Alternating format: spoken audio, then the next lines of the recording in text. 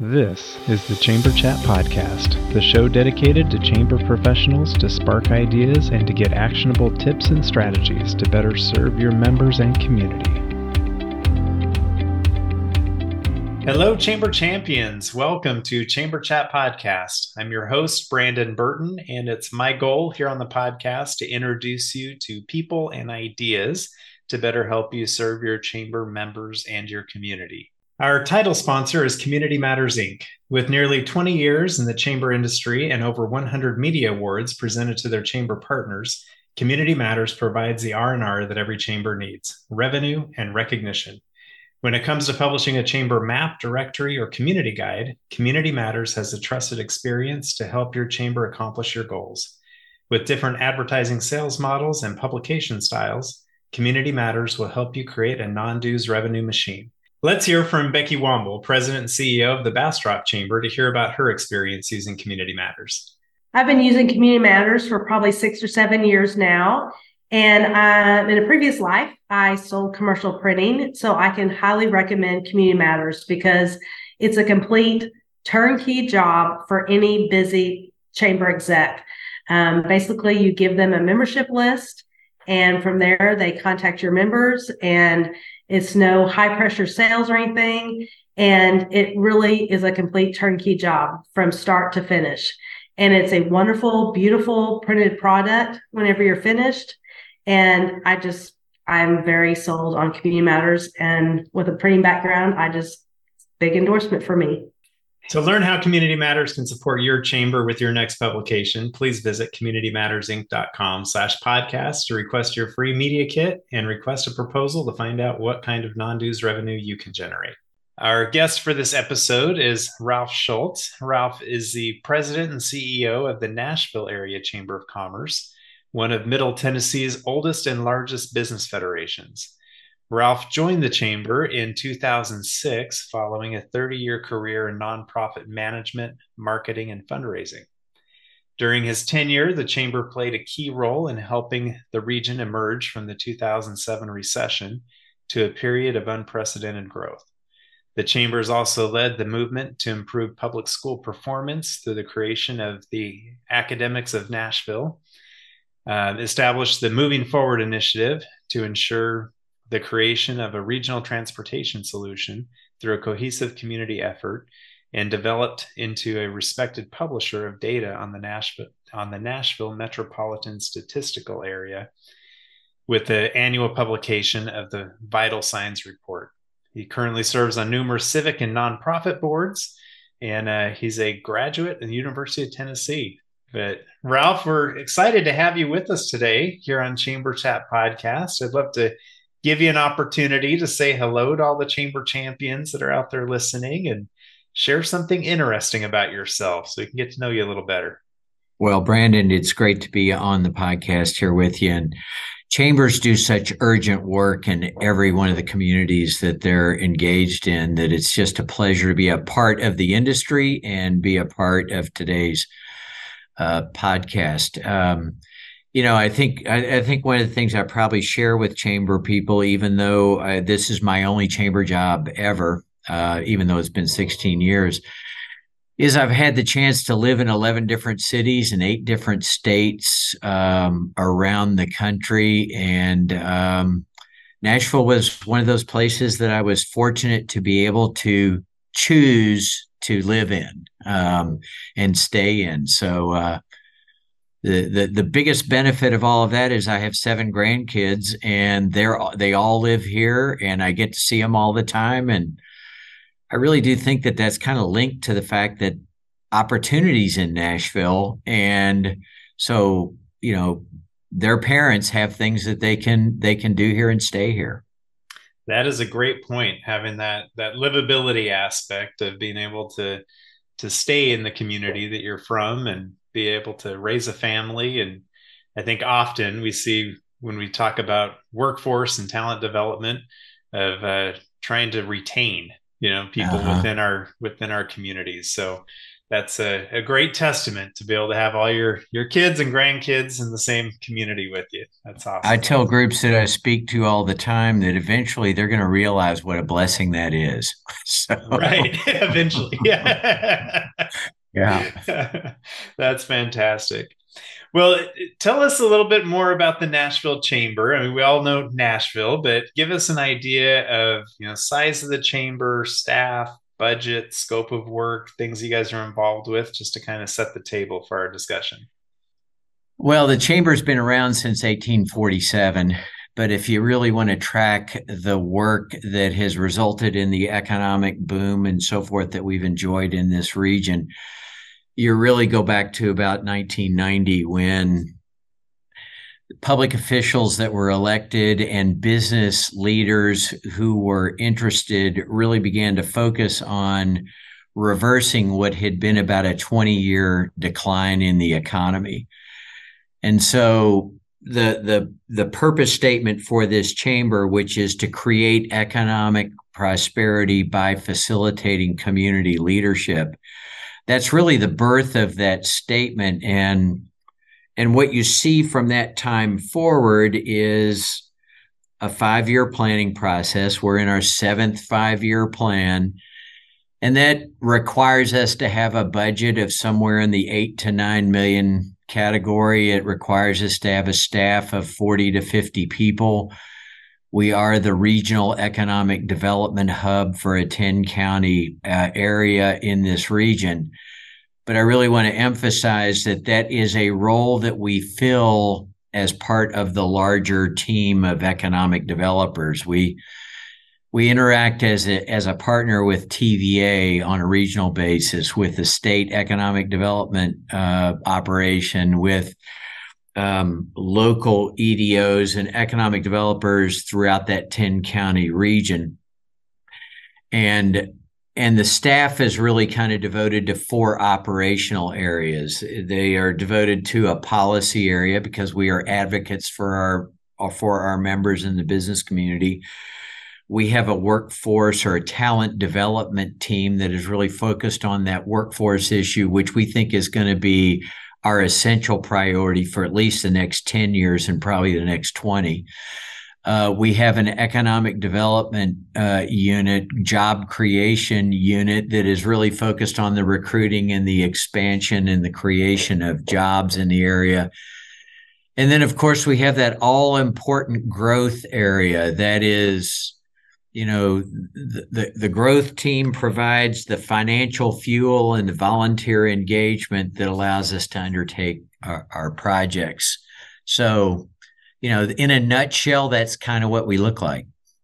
Yeah, well, and I would agree with you with the workforce and talent front. That's it's going to be a long-term issue across the country as so many skills of people that are out of work right now. Maybe their skills are not as transferable. Look, in Middle Tennessee right now, we track the numbers every month. There are about 70,000 job openings available. And if every single unemployed person were employed, we'd still have a gap of 30 to 40,000 open jobs. And that reskilling and that upskilling of the people who are already here is a major source of being able to fulfill those jobs. In-migration is strong. Retention is strong because the livability is good. But as affordable housing is a little bit of a challenge, the people who are already here being aligned with the right talent and the right skill for the jobs that are being created is crucial. Right, for sure. Well, that definitely helps to set the table for our discussion today, as we've kind of settled on the idea of talking about the way that you guys have gone about structuring your board of directors. And I think that's an important topic for chambers across the country to pay attention to, especially if they're in a fast growing climate in their region of the country, to really make sure that there's good structure around your board before it gets out of control and runs away from you. So Yeah. we'll dive in much deeper into this discussion as soon as I get back from this quick break. Are you looking for a year-round, affordable, and timely shop local campaign for your chamber or CVB? Look no further. Build a custom Eat, Shop, Play mobile app with App My Community by visiting appmycommunity.com/chamberchat. App My Community mobile apps are not just simple membership directory listings. They provide many more capabilities to engage with your community. Provide your residents with a robust events calendar. Partner with a local fair, festival, or farmers market to provide a schedule, map, and other resources to promote the event. Run a Small Business Saturday campaign any time of the year using built-in scavenger hunts. Allow your membership to communicate directly to their customers via push notifications. Your App My Community mobile app will be a unique member benefit, allow you to generate non-dues revenue with sponsorship opportunities, and best of all, provide a valuable resource to your community. Please visit appmycommunity.com/chamberchat now to receive 10% off your first year of an App My Community mobile app. Are you looking for a way to promote your business community? Look no further than Pipily. With Pipily, you can get all the tools you need to connect with your members, promote your businesses, and grow your community. Pipily offers a wide range of features, including a state-of-the-art community website, a community clicker mobile app for businesses, members, and the community, a marketplace where businesses can present professional services and even sell their products, a powerful event management and community calendar system, a comprehensive commerce community management system, and a complete membership services department, all included. And best of all, Pipily is only $1 per member per month after a small initial setup. That's a fraction of the cost of other management platforms. So, what are you waiting for? Sign up for Pipily today and start growing your business community. Book a time to learn more at pipily.com. That's PIPPILY.com to book a time to meet and learn more. We'll show you how Pipily can help you promote your business community and grow your subscriptions. What if you could keep holiday shopping local this year? Launch a community card with Yifty and you can. Hi, I'm Raquel from Yifty. Yifty works with over 500 chambers, main streets, cities, and downtown associations, providing custom-branded electronic gift cards that can only be redeemed at your local businesses. This program is free for you and your participating businesses. And if you sign up now, you'll watch your local businesses thrive this holiday season.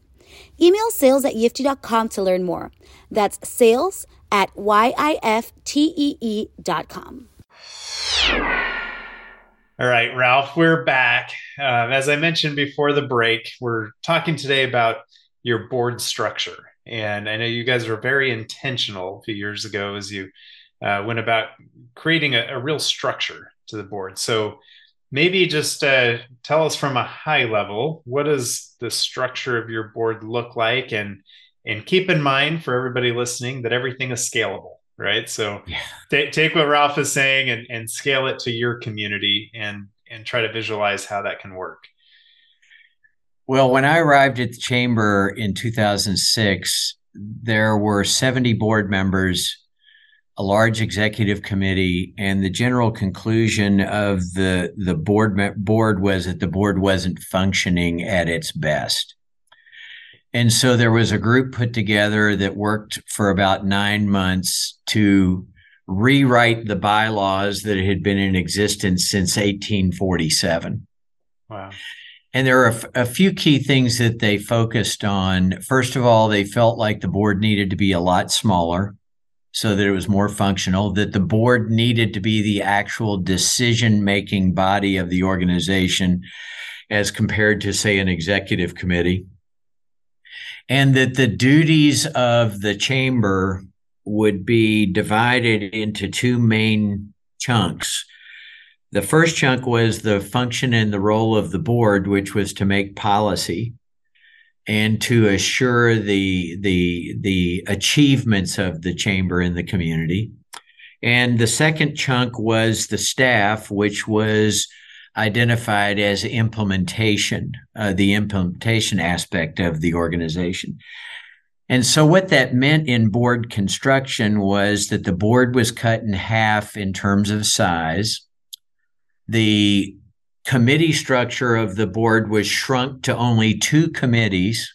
They are the governance committee, which is responsible for the healthy function of the board. They're also the personnel committee when one is needed, but that governance committee is really about the function of the board. And the other is the finance and audit committee, which is really about the financial stability and the financial status of the organization. It's not a fundraising group or whatever. The reason they constructed it that way was because they wanted to focus on policy. And so you don't see a lot of the typical implementational related committees like a membership committee or a fundraising committee or an events committee or whatever. But realizing that limiting the board to 43 slots, there were still a lot of business leadership in the community that wanted to participate in a leadership role. They created a category of activity called chartered initiatives.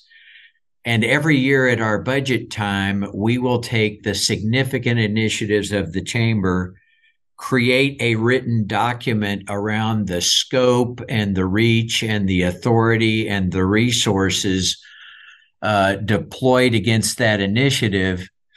And that charter will be given to a group of volunteers and a volunteer leader to say, go forth, do good things, achieve these objectives, and you have authority contained within this charter that allows you to achieve those goals. I think, for a chamber professional, it's important to know, though, that the accountable person for that initiative's achievement is a staff person.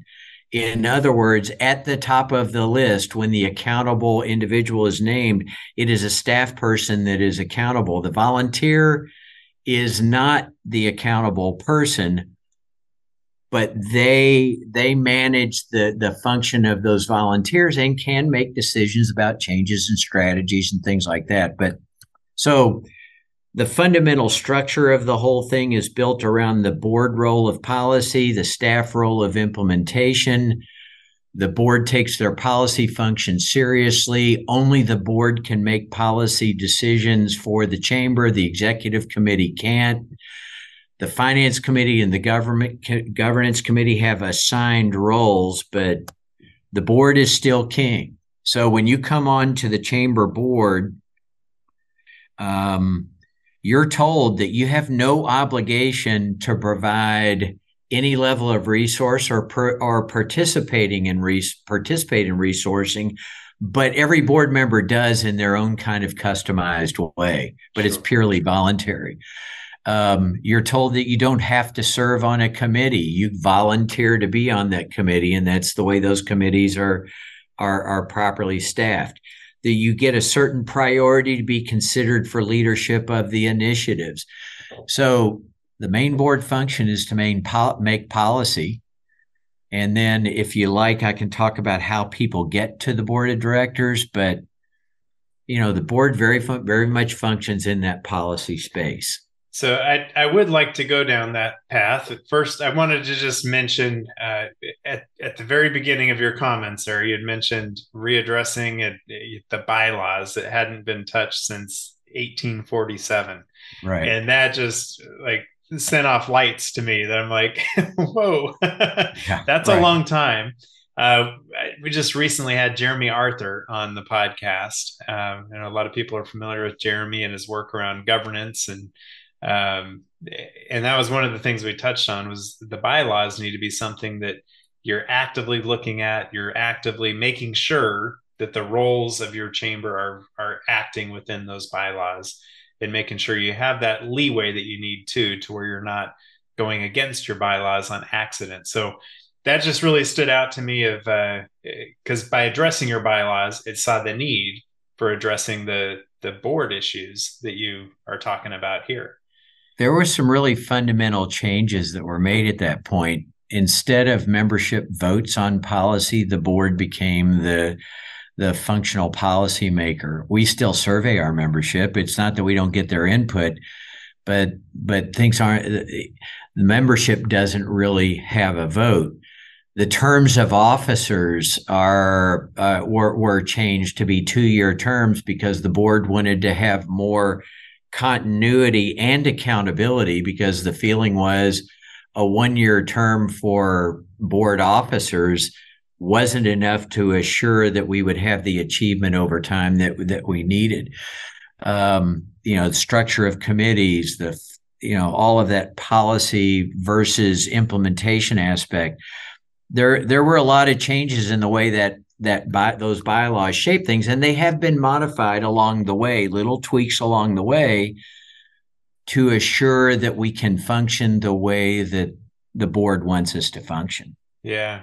Now that's a good example of members voting on changes. In 1847, I'm sure the membership was a little smaller than what it is today, and probably a little easier maybe to round up the people for a vote. But so yeah, I just wanted to draw attention to that. But yeah, let's go down the path of how does somebody find their way onto the board, and recruiting process, or just how you work that into the structure. Well, the board terms are 2 3-year terms. That's the maximum you can serve. And every 3 years, the governance committee sits down and creates a board development plan for the next 3 years. And they have a spreadsheet that they're working with where, when you think of the largest sense of diversity, they're looking to have people on our board that bring perspectives from variety of industry, variety of geography, sex or gender, race, etc. And they're factoring all of that into the composition of the board for a 3-year period. They set minimums for participation from each of those categories so that they're getting the right balance. When it comes to who sits on the board, there are 4 criteria that they apply to each possible participant on the board. And all of those things happen to start with the letter I. So we call them the 4 I's in our governance committee. First of all, the invitation to board members is to the individual, not to the institution. So you will find from time to time retired executives that are still on our board. And that focus on the individual invitation is very purposeful. Because when you look at the 4 I's that they're looking for, they are looking for people who are influential in the community. They are looking for people that are independent in their discussion and their perspective on things. They are looking for people that are informed on the community, and they're looking for people that are invested in the community. Now, the 5th I of institution does sometimes come into play. We're a healthcare dominated economy. So, you always want healthcare representation there, and there are some institutions that have greater influence than others. But fundamentally, it's an individual invitation built around those 4 I's. So on influence, they want people who can reach out to get feedback and also project information into the community, into a sphere of influence. When it comes to independent, they want people that will sit at the table not advocating for their own business or their own industry, but also they want them to be at the table regardless of who else is at the table and willing to express their independent thinking. If they have a client at the table, that doesn't reshape their expression. From an investment perspective, it's not just about investment in the chamber, although at a minimum, you have to be a member of the chamber. But they will tend to engage people at the board level who have been engaged in the chamber in leadership ways already. And then finally, from an information perspective, our board moves rapidly with support from staff on the issues they confront from a policy perspective. But it's important that people aren't starting from zero with regards to the information they have about a particular issue. So those 4 I's are the things that they center around, and that governance committee will get together. They'll look at a long list of possibilities. Usually the 3-year planners have slotted some names for the future that they think would be good to consider. And then after they have settled on names they'd like to nominate, we go meet with those people, tell them what the obligations are, find out if they're interested. And then the final step, if they say they're interested, is to place them in front of the board at our annual meeting. And then their orientation begins a couple of months after that. Very good. Yeah, I love the 4 I's, the 4+1, maybe sometimes I's. But the one that really stands out to me is independent. Being able to be independent thinkers, and I think a lot of the others being influential and informed, invested in the community. I think those all are, they don't need any additional explanation. I don't think. I think they make perfect sense. Being independent, an independent thinker, you're not coming with your own agendas. You're not there trying to better your business or your pocketbook or anything like that.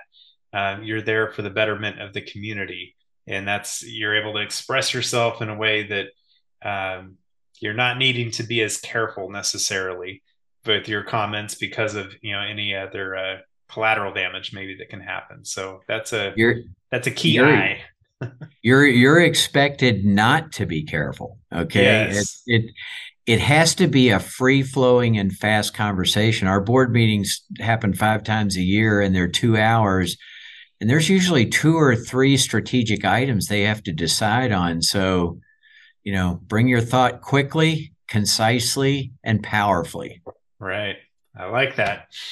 Well, as we start wrapping up here, we can talk probably another hour on your board structure and dive in really deep.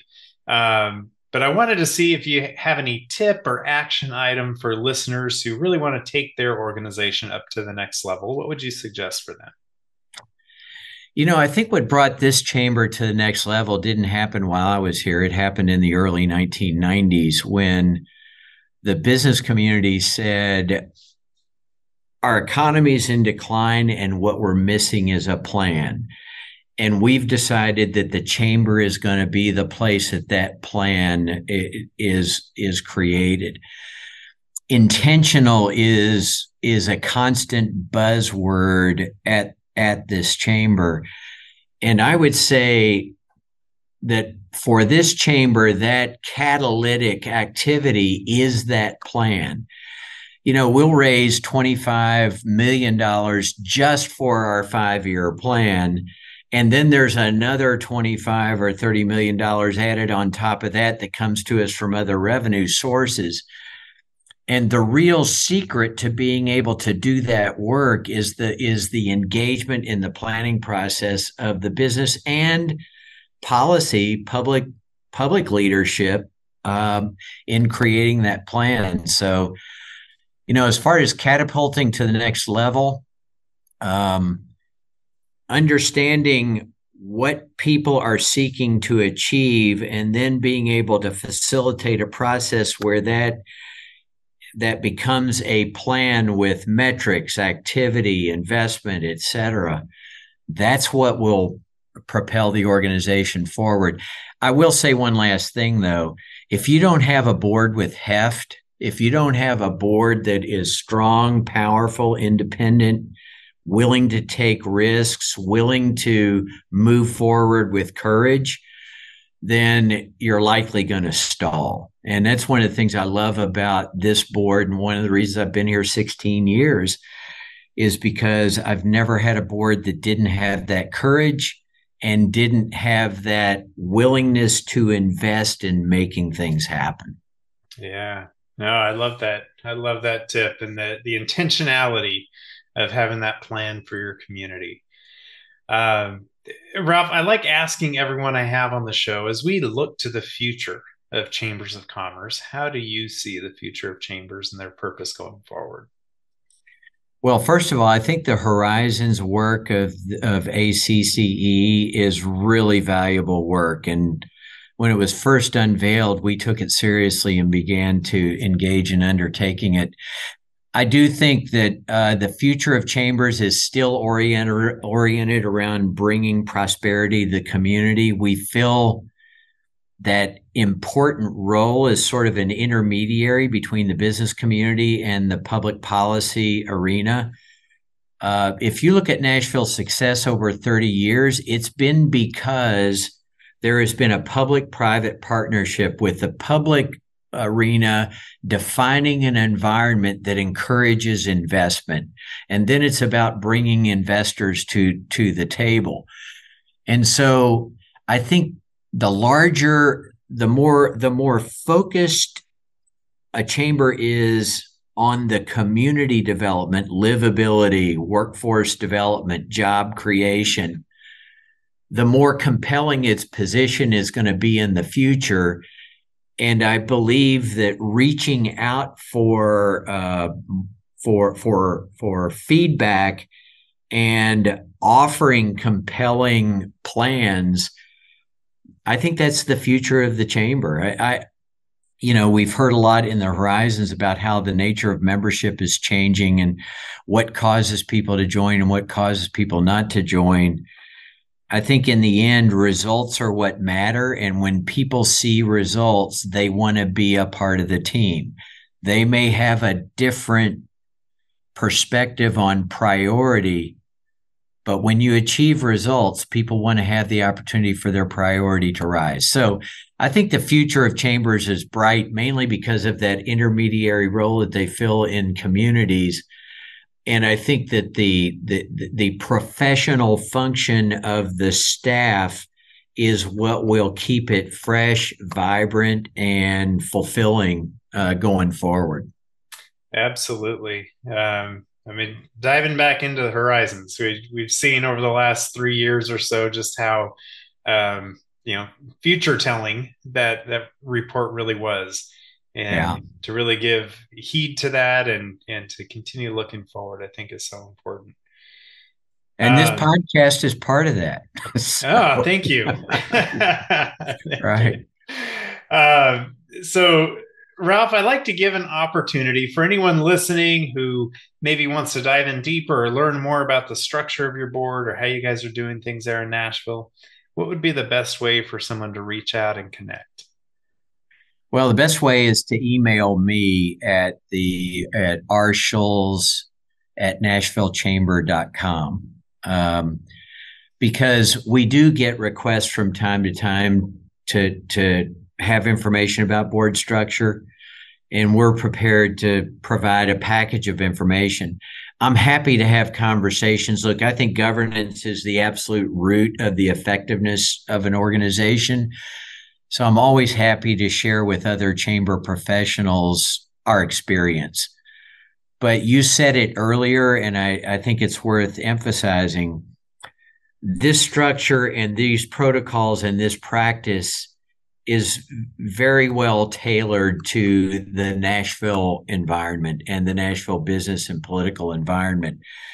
Variations on this are inevitably created in other communities to fit their needs, but we're always happy to share. Yeah. And that's the key. Just get that information and adapt it to the best way to suit your own community and the issues that your chamber's there to address. And your community is not going to look the same as Nashville. So just make those adjustments where needed.